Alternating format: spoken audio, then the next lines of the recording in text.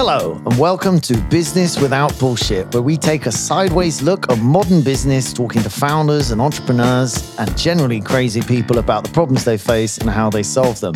I'm Andy Ory, and alongside me is my co-host Juliet Ory. Hello. I'm loving the voiceover. Carry on, Andy. Trying a range of inappropriate voices, Anyway, now, with that being said, our returning guest this week is the incredible Courtney Fingar, Editor-in-Chief of Investment Monitor. If you don't know what it is, look it up, sign up immediately. A digital publication focused on foreign direct investment, which launched in September 2020 as part of Global Data PLC, a sister company to the New Statesman. Before joining the group in 2020, Ms. Fingar spent 15 years with the Financial Times, where she was editor-in-chief of FDI magazine, that's Foreign Direct Investment magazine, and the head of content for its data division, FDI Intelligence, as well as a contributing writer for the FT newspaper. Courtney has covered business stories in all major regions of the world and has been on assignment to more than 80 countries in her career. She is a popular panelist and moderator at the international economic gatherings and has appeared on television and radio as a commentator on international investment. We are in extremely good company. Hello, Courtney. Welcome to the podcast. Thanks for having me. It's good to be in person this time. It's much better to be in person. So there's many things to discuss, not least your global knowledge, I would say. But what's keeping you busy at the moment? Well, our Investment Monitor publication launched 18 months ago, and we're growing it, scaling it up. It's growing quickly, so we're very happy. So we're busy about that. Readership is taken off, especially in the last few months, so I'm happy, but... Oh, particularly? Did something happen in the last few months? A few global developments happened, but while we wish that they had not happened, we found that our data-backed journalism and deep analysis seems to be what people were looking for to try to make sense of the global impact of various events. So, Courtney, where did all of this begin? What was your first job? Oh, well, I had some, student-y, teenagey jobs doing all kinds of various things. I did, the various jobs there. I worked my way through university. I self-funded, so I always had, various jobs. Side hustles. So I was side hustles all over the place. I was always doing something. But when I graduated, I went to University of Alabama, so I kind of ran away from home in a dramatic episode because it doesn't seem like a big deal now, but I had never left the country. Most of my friends, most people I knew didn't. I, got a passport in secret and hatched this plan to come to London. So I came... Purely to visit? No, I wanted to do the backpacker thing, but I showed up here when I was 22, and so I had never been anywhere. I had barely been in even a really big city, so everything was overwhelming. And I did find a job at an expat newspaper called The American. It's still around. I still see it occasionally. So that was a job, I guess a real job. But, it was a pretty tenuous thing. I mean, we would get paid. It was that kind of thing. You got paid weekly. And I remember I got paid £100 a week or something ridiculous like that. And even then the check would bounce sometimes. So that was a real job-ish. But the problem is I only had a 6-month visa. It was a working holidaymaker visa. And I was in love with London, but I couldn't stay. The visa ran out. And I was like, no, this just got good. I mean, I found my place, but I moved to Washington because I thought, well, I'll start my career there and I'll hatch a plan for how to get back to the UK. So then Washington, I guess I count as my first real job. I got a journalist job at a news aggregator called Greenwire that was covering environmental policy. It was part of a prestigious political publishing group, but a sweatshop type job. I mean, we were all really young and paid very badly. And we started work at 6 and you had to pound out all your stories by 10 a.m. It was really good practice as a journalist to write. get it out, quickly on a deadline. And I assume it was old-fashioned printing, like it had to then get you out. just had to get it. You had to bash it out. It's a very good skill, but I'm not a morning person, so I lasted 9 months in that, and I thought there's got to be another way. So then I thought, monthly magazine seems a better pace than this daily slower. business. Got some time. Got some time. So then I got a job that I loved at a magazine in Washington called Global Business. So it was FDI. It was writing for a U.S. business audience about the bigger world and opportunities. That other place. the great beyond.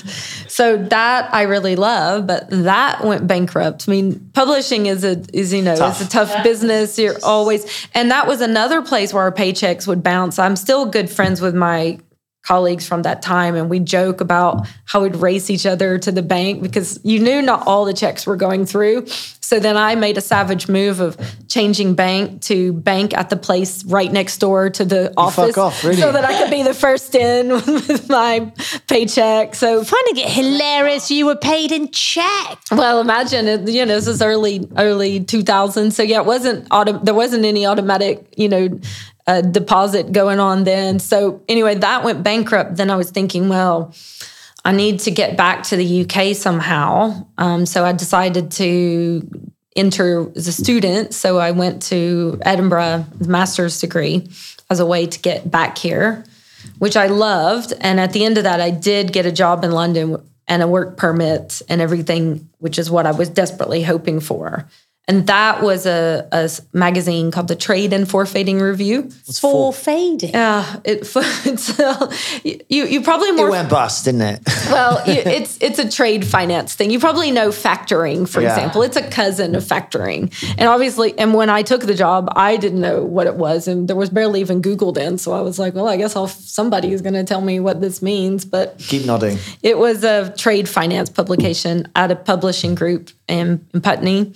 And I was editor of it. I didn't know what I was doing because I had never been editor. But again, how did you get the editor gig? Well, it's this publishing thing where you have very low salaries, so you can't really get anybody with experience on peanuts. So they sort of bring in young journalists and be like, but give you a big job title. Yeah, my friends, we all had a magazine. They're like, okay, you run that magazine, and you take that one, and you take that one, and you take that one. And we were all, let's say, 25, 26. Nobody knew what they were doing. Wow. But it was really fun, good experience. And I got a bit of business travel with that, so I was happy. And then I joined FT after 2 years there. FDI at the FT. And how long is it? How old is FDI? That was founded in 2001. Just shows, doesn't it? It's like sort of late 90s it sort of started to happen. Because it was becoming a thing. That was the globalization was booming. So that's why that magazine was launched. I joined in 2002. I wonder if it was email was one of the reasons it started happening. What changed? Technologically, or what? 1989, 99. Why was it such a big difference? It's like. Well, I do think maybe the communication, the world was getting smaller in a way, made it more manageable. Yeah, I think globalization really makes sense. Maybe I'm going to answer my own question when you can start saying. So we've got 27 offices, and in every office we've got a person just like Sandra who does the accounts.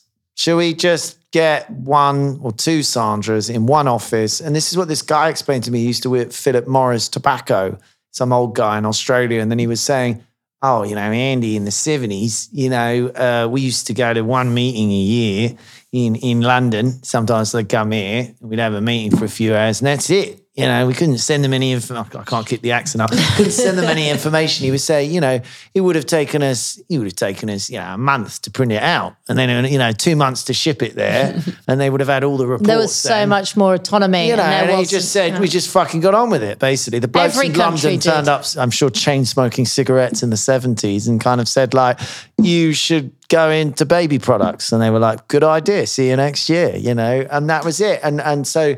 Answering my own question, that requires sort of global accounting. It requires the sort of telephones, faxes, emails, that speed of communication. Right. Because one of my first jobs, which was over 20 years ago, so in lawyering, was working out centralizing a global business, like a business that is global, still exists very successfully, and had offices all around the world, but entire physical offices of entire physical people with accounts and HR and everything per country. Yeah. And they were then working out that actually we've learned in Eastern Europe, they're amazing at marketing and they're cheaper. half the wage. Cheaper. And you know what? We're going to centralize our marketing department to there and they can distribute to each of our offices. There are cultural generalizations, but you wonder whether this is part of this problem we talked about, that we're all living not just in bubbles, that all the companies are sort of just bits of companies. You know, it's like, well, put all the salespeople in Italy, or, you know, put all the finance people in, You saying India. the Italians are best at sales? Well, they certainly got a good chat, haven't they? We get all the kind of, Britain gets all the kind of like, don't give us sales, we're shit at sales. We are. I've never met a client with a good sales team in England. I mean, very occasionally, and they're usually Italian, but, you know. But, yeah, it's curious. Okay, so back then, you were basically, you start being able to say, well, I'm an editor of a magazine when you're in London having a drink. and I enjoyed that. That was nice. a perk for Here, sure. have my card. Yeah, exactly. Yeah, nice. And then the FDI then hired you as what? As editor? Oh, you went straight in as editor? Well, once you've been editor, you don't go back. Is that the deal? You can't. You can't go back. You can't be demoted. There's some to other deputy expressions editor. connected to this, but anyway. Okay, so you became the editor, and how long were you there? 15 years. Oh, she was the backbone of the FDI, and I'm sure it's going well still, is it? I mean, you know. It's Still going, yeah. still going. So the final step was you actually got to set up something from scratch. That's terrifying. Yeah, scary, but exciting. Of all of the sort of steps to get to that moment, what was, do you think, your biggest fuck up? Well, it was at the trade and forfeiting review. I had only been there a couple months, and the backstory to understand is that it was very old school. This trade finance community was very centered around London. I mean, it was international, but it was really just some older bankers drinking in the city of London. And it was very... That's proper banking. Yeah, it was old school, really fun actually. And it was very gossipy community. And unlike what I do now, where we're not trying to break news, we're not really into gossip, we're just trying to analyze things. There, it really was, you needed to get Break news. Get gossip, who's doing what deals, what's happening. And the way I did that is I would go to these pubs with these dudes and drink all afternoon, and they would start, and it was in a way effective because I was 25-year-old girl. Beautiful girl. They were like, hello. Guys. They would start running their traps, you know, they would be buying rounds and start showing off and telling me gossip. And I still remember that I couldn't be there, you know, like documenting it, but somebody was I was going to say, how did you remember? I'll tell you my trick is that I would not, and somebody would tell me something juicy and I would be like, okay, I'll just go to the ladies, and I would write notes in the ladies' toilet and then come back. And they probably thought I had a bladder problem, but I kept leaving and writing down. The more interesting the story gets, the more she needs the toilet. Yeah. And so what happened is one of these episodes, let's say, a guy at a boutique trade finance company got drunk and confessed that they were selling fraudulent deal paper. Wow. And he's telling me everything about it, the deal. And he wanted to unburden himself because it was all about to break. They knew you were an editor. Yeah, I mean, he knew exactly what I was. This guy had a kind of, he wanted to unburden himself of this situation. So I wrote down, then we published it. And then all hell broke loose, of course, because the MD of that company was like calling, I'm going to sue you. And it was pretty scary to be always very new. And then you're getting threatened with libel case. And in the end, it was okay because it was true. And I mean, there wasn't much they could do about it. But I learned a lesson about also quite a crash course in media law and to be careful. And it was true. So that's the defense. But I almost got lucky that it was true because I hadn't vetted it as well as I should have. I mean, I asked a few other people, but it could have gone wrong because if that weren't true, then it would be a problem. It's such a common story. So anyone that has been in meet, anyone that's a journalist starting out, and everyone has got a really similar story. And it's the first time that you print something and you get this call and you find that your pants are down and you're like, oh my God. Yeah, it's very scary. And it's the rowback. And interestingly, like, and you were like, where'd you get this story? Well, I was hammered in the pub with Barry. Right, and I have my proof as this notes I wrote on my scribbled. hand. in the ladies' loo, you know, on my receipt here. But it's interesting. You also always want to stand up. But be, you know, the lots of the media and the threats from the lawyers and all, it's often just threats. It was just threats, intimidation. It was very scary, and another guy in that community who always looked after me quite well, he saved me because he got a copy of the deal papers and we could prove that it was fraudulent. So I kind of was rescued by this proof, but it did really teach me a lesson about. Don't rely on one person. Yeah, and to be careful. Writing things down in the toilet. Don't do that. But no, do that, because that was actually a good strategy overall. Yeah. But there's funny stories of one of the men of that sort of time period that I'm still friends with. We always laugh that he remembers that he put through expenses. So he would often pay for these gatherings, and there would be, 6 to 12 people there, everybody having their pints or whatever. But because I was a journalist, you could always expense a lunch or whatever if you say, I was with the press, right? So he put through this expense, and it was, something ridiculous. It was like, 100 pints and 7 gin and tonics and all this stuff and 1 bowl of chips, And he puts lunch with Courtney Fingar, editor of Creative Review. And you should have that phrase. The accountant was like, either you're not telling the truth or this Courtney Fingar has a serious problem. Well, it's the latter, obviously. Exactly. What do you think is most uncomfortable then about being an editor, not being the grand fromage? Well, I think in some respect it's related to my libel incident. I mean, something you have to take such care. There's such responsibility about what you put out there, and that everything has to be accurate. There are consequences if it's not. So there's that fear of getting things right. But then I guess on a more personal / anecdotal basis, and it's more related to my personality type, I find that the nature of my work, and everybody that knows me well, so I have a quite big network, and the thing about doing FDI is it can be a really high-level network because everybody cares about attracting investment. So you mingle. Everybody wants to meet you, Courtney. That's it. Everybody wants you. It's about the FDI. It's taken us months to see you again. A few years. It's not about me. It's about the FDI. But I've struggled because when you're in the media in general, people always want something, or they want you to cover them, or they're pushing their story, or they want you to promote their company, or they want this from you. But then when they know that you may be well connected, that I'm happy to support that kind of thing. That's fine. I'm happy to be anybody's excuse on a dodgy expense claim. But I find that I struggle a lot with being asked for favors, and it's constant, and it's related to maybe a bit of the female thing. It's hard to say no. Don't want to hurt anyone's feelings. None of us are good at saying no. And I just feel it's personally a challenge for me, but it's related to my job. So I can't think of a day when I'm not slightly uncomfortable because someone wants, that can you connect government person, or you must know somebody, or I've got my business plan, and why don't you help me? And I really find that hard. Have you learned to say no? Because I can imagine you could spend your entire life doing that and not your own job. Exactly. And not well enough. I mean, I never will do anything. I have to always be, okay, I want my publication to have its integrity. So I can't, I'll always do what's right for that. But it makes me so uncomfortable, and it's just constant. And again, I think it's just partly a network thing, but it's partly a journalist thing.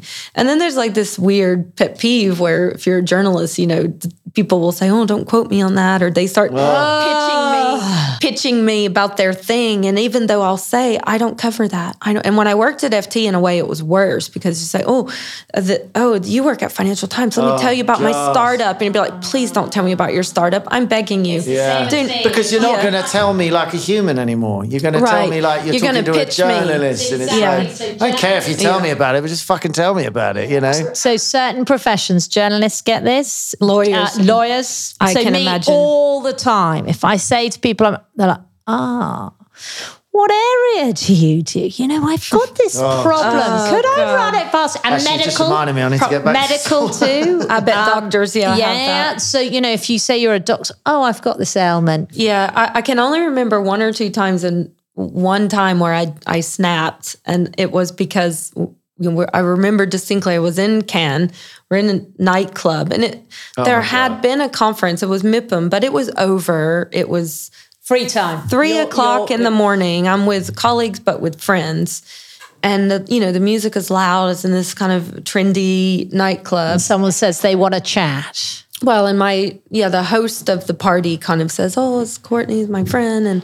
she worked Financial Times, and this guy sidles up to me, and he just starts pitching his company. And I kind of said, anyway, well, I don't cover that. And then he kept on and on and on and on and on. And I just snapped, and I said, dude, 3 o'clock in the effing morning. Yeah. I don't leave me alone. Care. And then I felt bad because he just shrank away. But yeah, maybe I'm better off with the great. Yeah, I'll do that. And now a quick word from our sponsor. Uri Clark got its start back in 1935, and while the world has changed a bit, it's more than just survived. From complying with the FCA and all things financy, they can also speak fluently in the language of legalese. Uri Clark was born and raised right here in the UK, and now for 20 years they've been helping others get set up and on their way. Uri Clark's doors always open and happy to provide straight talking financial and legal advice since 1935. Big shout out to Sean Veer Singh for a stellar jingle. You can find him at Sean Veer Singh Music on Instagram. And at this point, let me quickly remind you to give us a nice review, please, on Apple Podcast, or follow us on Spotify so you'll never miss an episode. Now back to the chat. So, Courtney, you've now begun your own magazine, effectively, building your team. What are you most excited about as you look forward? I love my team. How many in your team now? Well, we're quite big. We have on the editorial side 10. Wow. But we have 5 data analysts and economists in Belfast, and we have 18 in India who are collecting the data, the FDI data. And where does that come from, the FDI data? A lot of it is web scraping. So you've different means. So you can have web scraping mechanisms that pick up on any reference to words like project, investment, expansion. Web scraping, factory. I think of scraping my windscreen. Yeah. We do data exchanges with investment agencies. So the governments tell us what projects they collected. We tell them what we have. It's a very inexact science collecting FDI data because you can never collect all the projects. You're just collecting trying to get data, I imagine. You're just trying to get a barometer. No, I mean, and I've also learned historically, I reckon it might have been easier because people were more respectful of borders and went to embassies and went through government and said, I'm thinking about that's true. And now more are doing it themselves. I mean, I've just done an introduction today of a massive business that's saying, and we've been talking to them for ages, but they don't think to go to government. They're like, why do I want to do that? That's exactly it. There are other ways. I mean, with the bigger companies, you can do things. So you obviously we study their annual reports and you can map where their offices are. And we have this project that's continually mapping subsidiaries. So it's not easy, but that's the research we do. But the team is phenomenal. And I feel, genuinely lucky. I mean, I love the way, I like the talent, I love what they're doing, but as people, the chemistry is good. It's just But Courtney, I feel you underestimate yourself, because I have to say I'd quite like a job with you. I'd like you as my boss. I feel you'd be an amazing, boss. It's important. I'd be writing crap. You'd be like, well, you know. What's because I as you know, I've loved some of the humor that you've been doing. What's you're sort of doing? It's a hard line, that one, because you're like the investment monitor is terribly popular and you're dealing with all this data, but I do like a slant of humor. Are you going to keep that, or is that? Yeah, that is our newsletter that you're referring to called Eye on FDI. It's written by our managing editor, Richard Gardam. And that is very much his humor. Yeah, and we're definitely going to continue that. It works. Yeah, maybe it's very British. I don't know, but these deep, heavy subjects that are sometimes very concerning, it really draws you into the conversation. Yeah, and you need that. Some of the people on the team refer to Richard's dad jokes. You're a dad and you like the jokes, so it all adds up. I'm going to have to read and see what I reckon. Funny old man jokes. And 4, you've got this great team. What are you most excited about then? Well, I don't think it's a juicy and gossipy. It's just that we build a publication. It's going really well. We're really excited about it. We're collecting all this FDI data, so we have lots of cool things we can do with that to try to doing interesting things on modeling and forecasting to try to predict where investments might go, which companies will expand before they know they're expanding. So, what country does FDI best? We haven't done bad historically. We've been fucking it right up recently. Well, yeah, Ireland. They're the masters. Are they? Yeah. And why? Because they've got cheap tax rates. Nice place. They do. Well, their FDI offer is good, but I mean, the way that they do investment promotion, I mean, they just sell it so well. They're very savvy, sophisticated. They're smart about the way they target what they do. And on the sales side, they are just extremely good closers. They're jokes in FDI world of other investment agencies. If, you're on a company short list and you find out you're going up against IDA Ireland, you're like, oh, well, we lost that really? One. They're closers, but they're savvy. They know what they know what they're doing. Gift of the gab. They are, and I kind of admired the way that they might not appreciate being sort of couched in these terms, but I, as an American, appreciate how well they fleece America's love of Ireland. I mean, I remember, they have this flight from JFK to Shannon, and when you land at JFK and you're coming down the jetway, they're having like speeches of John F. Kennedy, and they're talking about Ireland and America and their relationship. Wow. And then they have this promotion about investing in Ireland, and I just thought, well played. You really. But that also does them a discredit in the sense that they are strategic and good about how they. Yeah, because you're Irish American. You're not English American. There's no such thing as an English American because an English American's an American. Well, exactly. So everyone else gets a sort of we've been rather done out of the branding, I think, to be fair. Yeah, it's all right. We can get our roots out. I'm a British American. Well, that's it. It's not as good. And you know who else is good is Costa Rica. They are also very, very. What are they pushing?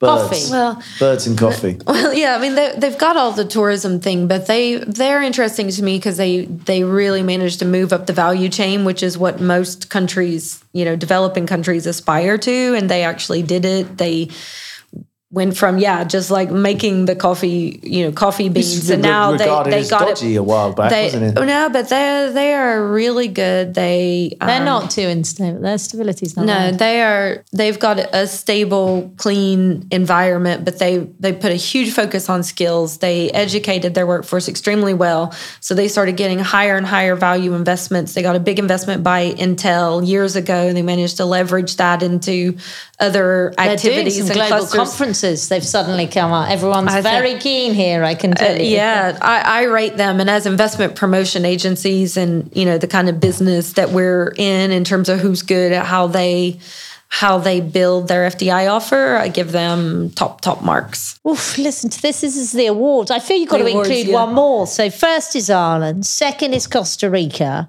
Come on, you got to get us in there. Third? Well, no, the UK, I think it's less interesting in a way because the UK it's about how not to screw it up, right? I mean, you're going to get good investment, right? I mean, it's an attractive destination for FDI. You just need to not screw it up. So I think what's more interesting to me are the places. To our government about this. The places I have to fight for it a bit are more interesting in a way. But they're not complacent and they're really on it. Right. And they especially smaller places where they really know that they have to go and fight for it. So they have to be really smart about what they do.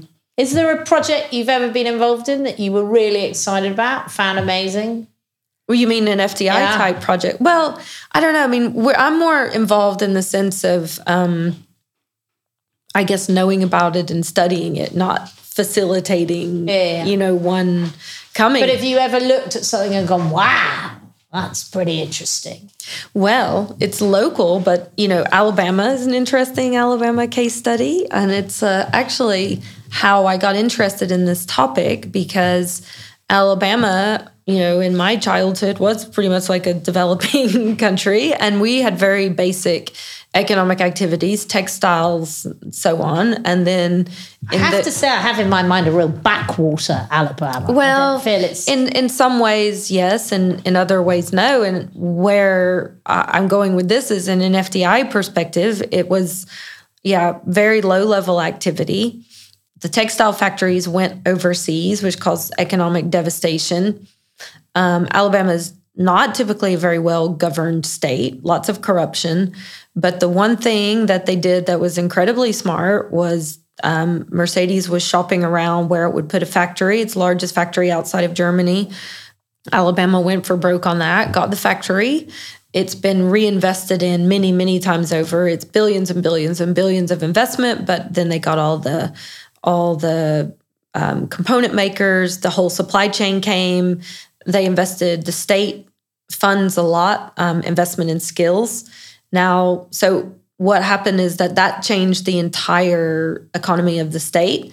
That happened when I was in university, and I remember being fascinated by it. So that sparked my interest in this FDI thing. And it really, the number one job supplier in the States now is automotive. But where I became proud, I guess, is that a couple of years ago, Boeing was shopping where to put a factory. But this is obviously very advanced manufacturing, making aircrafts, $1 billion investment, 1,000 jobs. And Alabama won that, whereas they would have never won a project like that 20 years ago. It was also satisfying because we beat out Florida and other enemy neighbor states. So I love it. The territorial. So I was not involved in that at all, but I found that interesting and kind of exciting. The big FDI moves, so the big brands, the big things, they're often everyone jumps on board and everyone gets behind it. It's the sort of smaller stuff that's, I don't know, it needs the information and the help more in a way. Correct. That's a positive development, though, because I used to always rant about that, about investment agencies overlooking even mid-sized companies at expense of the bigger ones. But now there's a lot more interest in SMEs, in startups. Those agencies tend to know that they need to cultivate and help those. So that's improving. You're right. They're seen as an ecosystem now almost. Mm-hmm. You look at them as a collection. Right. Okay. And is Alabama fostering an ecosystem of entrepreneurs? Please, someone shoot me now before I use another acronym or whatever those. Yeah, I don't think so much on that yet. No, okay. I think they've been very focused on attracting the big FDI projects, which is right because that's what was needed. Did you just say automotive is now the biggest employer in America again? Alabama. In Alabama. Okay, that makes more sense. Yeah. It wouldn't almost surprise me if it was automotive between sort of Tesla resurgence and stuff. But that would be huge. Yeah. And what's the best piece of advice you were ever given? Well, my grandmother, who's passed away about 6 years ago, but was, in a way, the closest person in my life to me. And she was your classic sassy Southern grandma, full of witticisms. And so she always gave great advice in every scenario. But I remember in particular one time her saying, about me, I think wanting to branch out and go on adventures. And she said, follow your heart, but always keep your head. It's kind of a cliche, but I think that applies to life in general very well in every scenario, if you think about it. Are you the eldest in your family? Your brother's younger? No, I'm the middle. You're in the middle. Okay. Go on, say it. I'm the middle finger. You want to? But it's true. Okay, now your top 3 reads, pods, or records, music, talking, or reading? Podcast, I have 2 extreme directions because I am a politics nerd. So I love to listen to some American political shows. There's one called Pod Save America. I think the New Statesman World Review, I love to listen to that on the weekends, is a good update. It's very, very well done and very smart about global affairs. I even like nerdy legal ones from the US that talk about legal issues and politics called Talking Feds. But then sometimes because I have to write and think and work about really serious things, sometimes I want just full on trash. And what's the go-to trash? I love dating reality shows. Oh, that's what my wife likes. I just watched one last night when they have to make the decision. The Ultimatum. The Ultimatum. Yes, the Ultimatum. Oh my God, I was trying to go to bed. I was absolutely gripped. I was like, I hate her, like him, fuck them. So it's amazing. I'm not ashamed to say that not only I watch those shows, which is probably bad enough, but then I listen to podcasts about them. Oh, wow, to get the detail. To get the details. I just find that, and especially if I'm stressed, I just love to just revel in the trashiness of it all. So I took you down I've got to ask you about, you mentioned two books with the same name, and the author's got the same name, but the surname. Is that what? Explain this to me. I got my roots confused. So a book that I always recommend that I love, and I'm biased because a very close friend wrote it, but it was a New York Times bestseller, so it wasn't just like me and her mom that think this is a great book. She's not available for networking with this. No. And her name is Ruth Whitman, but I have a very talented writer on my team called Ruth Strucken, so I sort of like typed the wrong Ruth name, but out of habit. But anyway, Pursuit of Happiness is about mainly Americans, but I think it can apply in other cultures as well, being so focused on chasing happiness as a goal, trying so desperately to be happy that we drive ourselves crazy, trying to attain this elusive thing. My mum would love this. She hates the fact that we're so obsessed with we must be happy that we forget what we're doing day to day. That's right. And the fact that this illusion of happy, it's like, what is that? Exactly. That is the premise of the book, but the way it's written has a lot of research, but my friend happens to be extremely witty and I find it quite insightful. So I always recommend that book because I think it's a very good read. Film. Not the Will Smith film, no. I think that's the idea that we live in a constant state of happiness. You should try and move forward. You should try and grow. You should try and be a better person. You should try and understand yourself more. During that process, you'll be sad, you'll be happy, you'll be frustrated, you'll be horny, you'll be angry, you'll be high, whatever the state of mind is. But I like to go back to our granny and the fact that she was happy to be alive. Granny B. All right.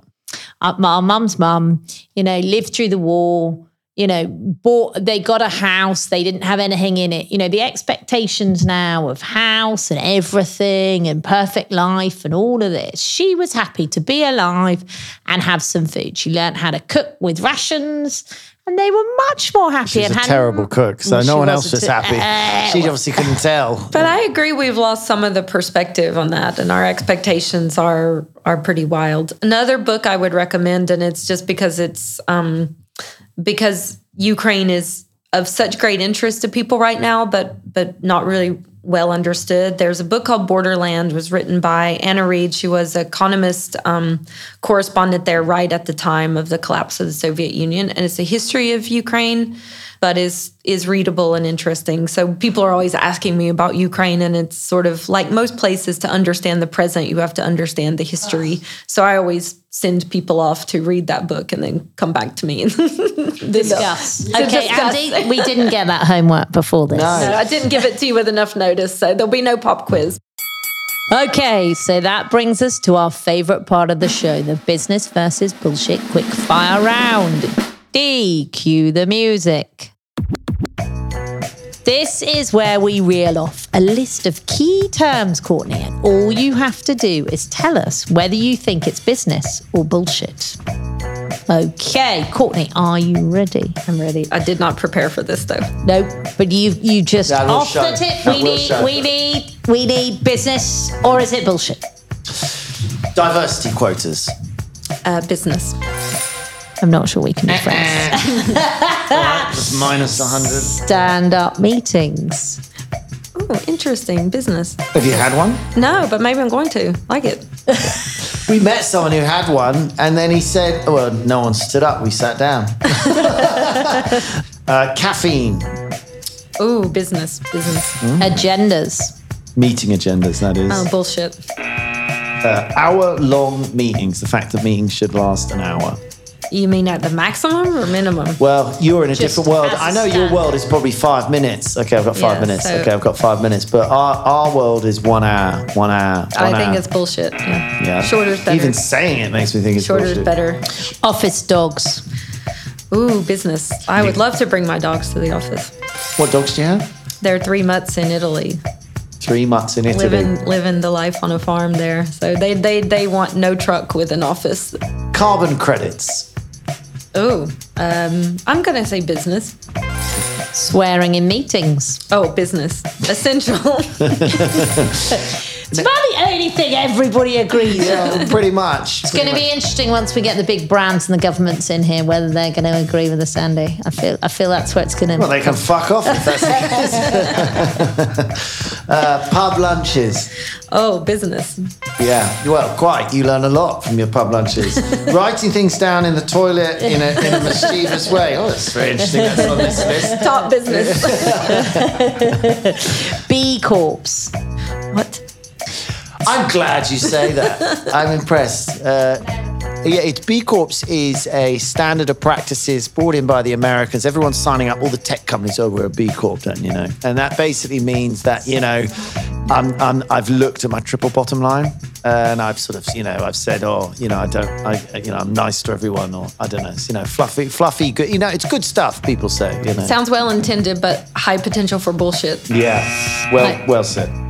NDAs, non-disclosure agreements, which you must be very familiar with. Bullshit. Bullshit. They are bullshit. Do you sign any sometimes? I've never signed one. It'd be I've funny never to give asked one to a anyone journalist. That's like counterintuitive. Well, exactly. That's She why I can't. refuses. They just don't exist in her world. No, yeah. Because she wouldn't be able to print anything. Unlimited holidays.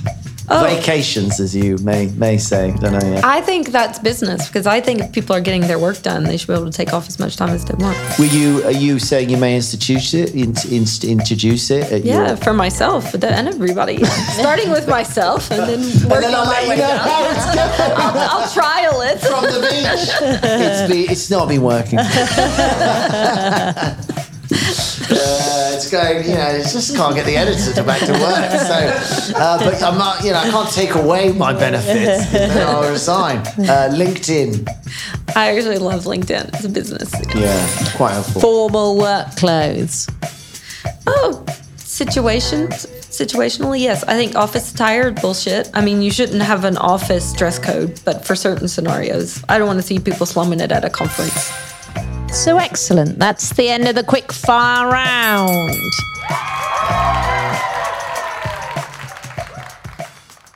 Okay, so this is where we give you 30 seconds to pitch your company, podcast, book, whatever you like. Off you go.